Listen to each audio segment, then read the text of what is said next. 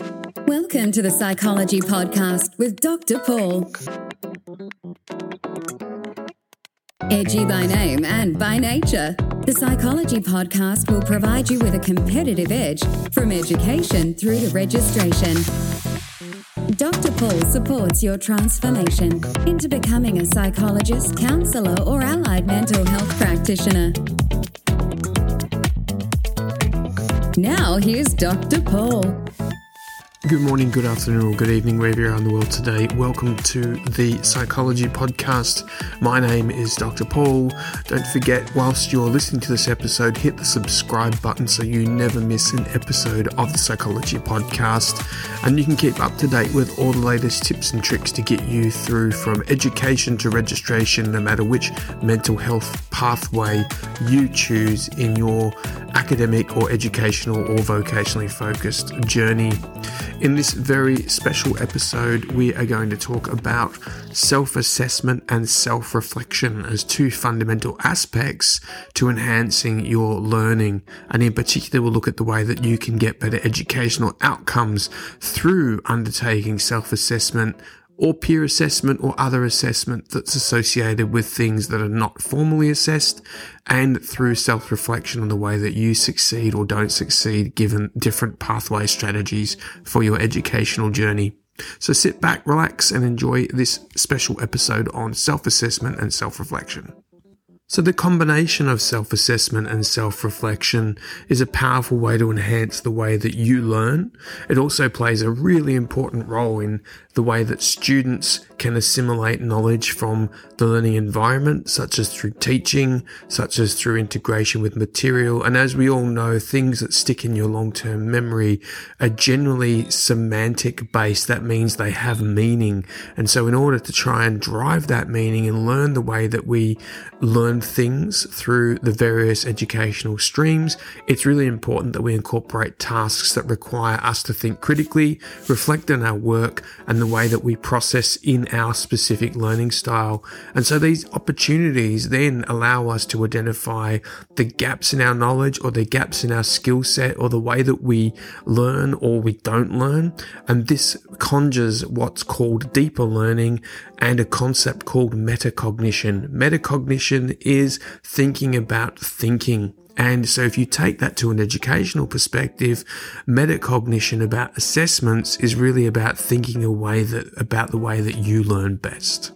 So through self-assessment and self-reflection, you can evaluate the way that you work against specific criteria. You can look at how you track your learning progress, identify areas of strengths and weaknesses in your skill set and through your knowledge base. Provide yourselves with some realistic learning goals so that you are not overstretching your capabilities and know your position in place in time at any one moment.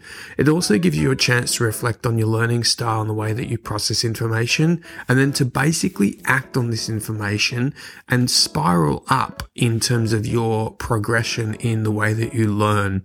We all learn in different ways using different means, and so it's vitally important you reflect on this to understand how you learn best. Some of the great self-assessment and self-reflective strategy tools that you can use to implement in your learning and progress in your journey. And the first one is rubrics. These are provided by all good educational institutions.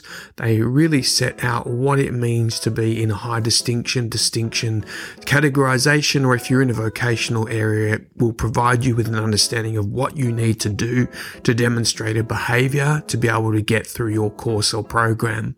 So these rubrics are provided by educators, including myself and others, to provide you with an outline of the objectives and expectations set for an assignment.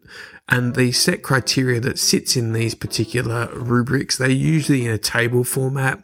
They provide very, very clear descriptions to show the levels of achievement against the criteria that have been set out for the assessment.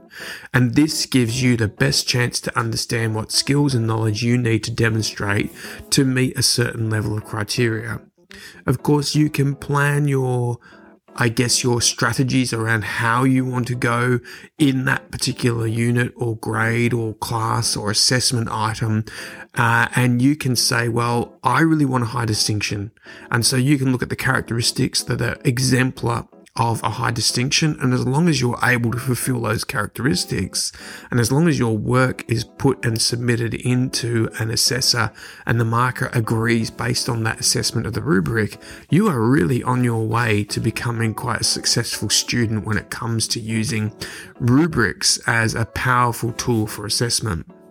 Where the self-reflection comes in is if you interpret the rubric in one particular way, however you overstate your confidence in your abilities to meet those criteria, and that differs from the markers, you can then identify the areas where you need to temper or whether you need to excel in a specific domain within the rubric, and that can then provide you with this powerful guide to understanding how you monitor and evaluate your own success as a student against what an external marker might view your success as. So using the rubric is a great handrail to be able to give you the best success on your academic journey.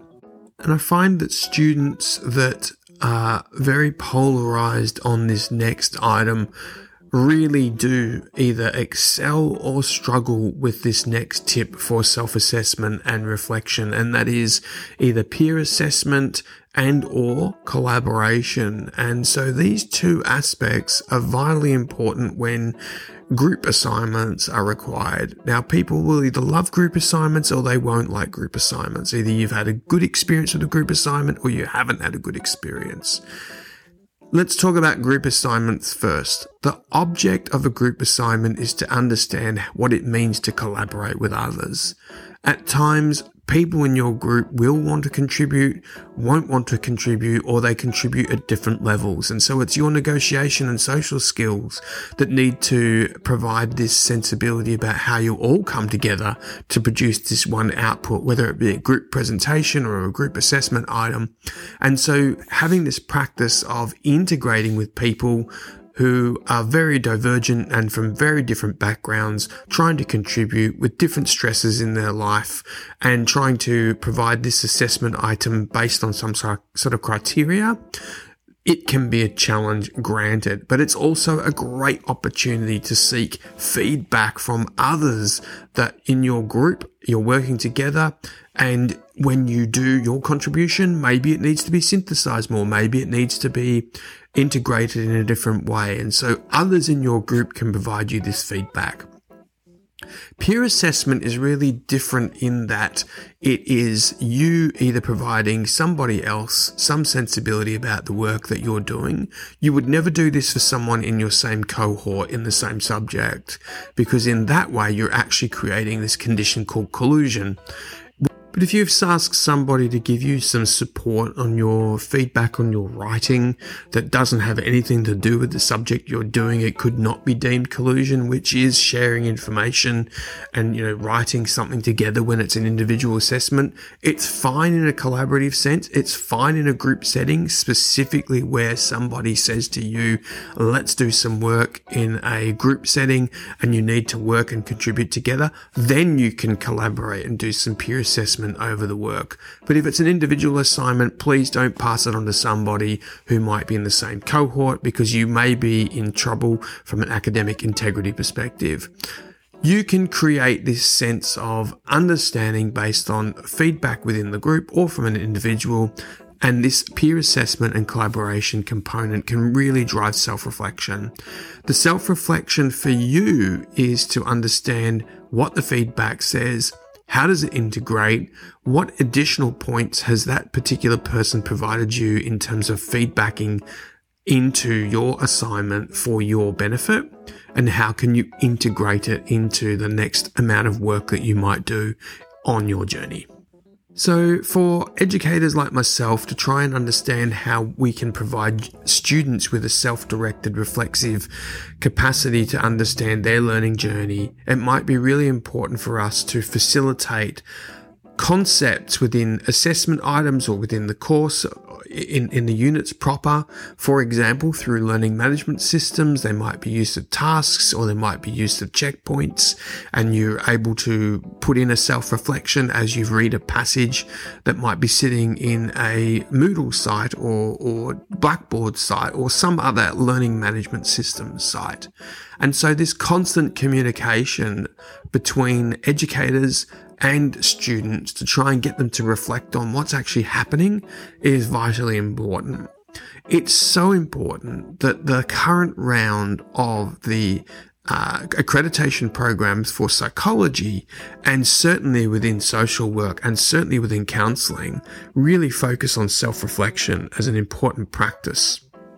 Not only is it an important practice to understand how you will learn, it's also a vitally important practice for how you will practice. So self-reflection is a really important aspect or component, and we need to make sure that we take on board the feedback and take on board our own sensibilities and ideas and concepts that come from reflecting back on what we've just done, and improve as we go along. Slow, constant, incremental improvement is a significant predictor of outcomes in education, and certainly in the programs that you're working in right now. This concept called grit, perseverance at task over time. Go and have a look at Angela Duckworth-Lewis if you want to have a look at her TED Talk. She talks about this concept called grit. Grit can only happen in the guise of understanding what a self-reflexive approach might be to learning, because without that constant incremental development and that persistence at task over time, the journey would just stay stagnant, and it can't be stagnant for you to be successful. So self-reflection and self-assessment are two vitally important concepts that you might want to integrate into your education journey. Thanks for joining me on this episode. I really do look forward to catching up with you next time. Don't forget to hit the subscribe button. Good morning, good afternoon, or good evening. This is Dr. Paul signing off for another Psychology Podcast episode.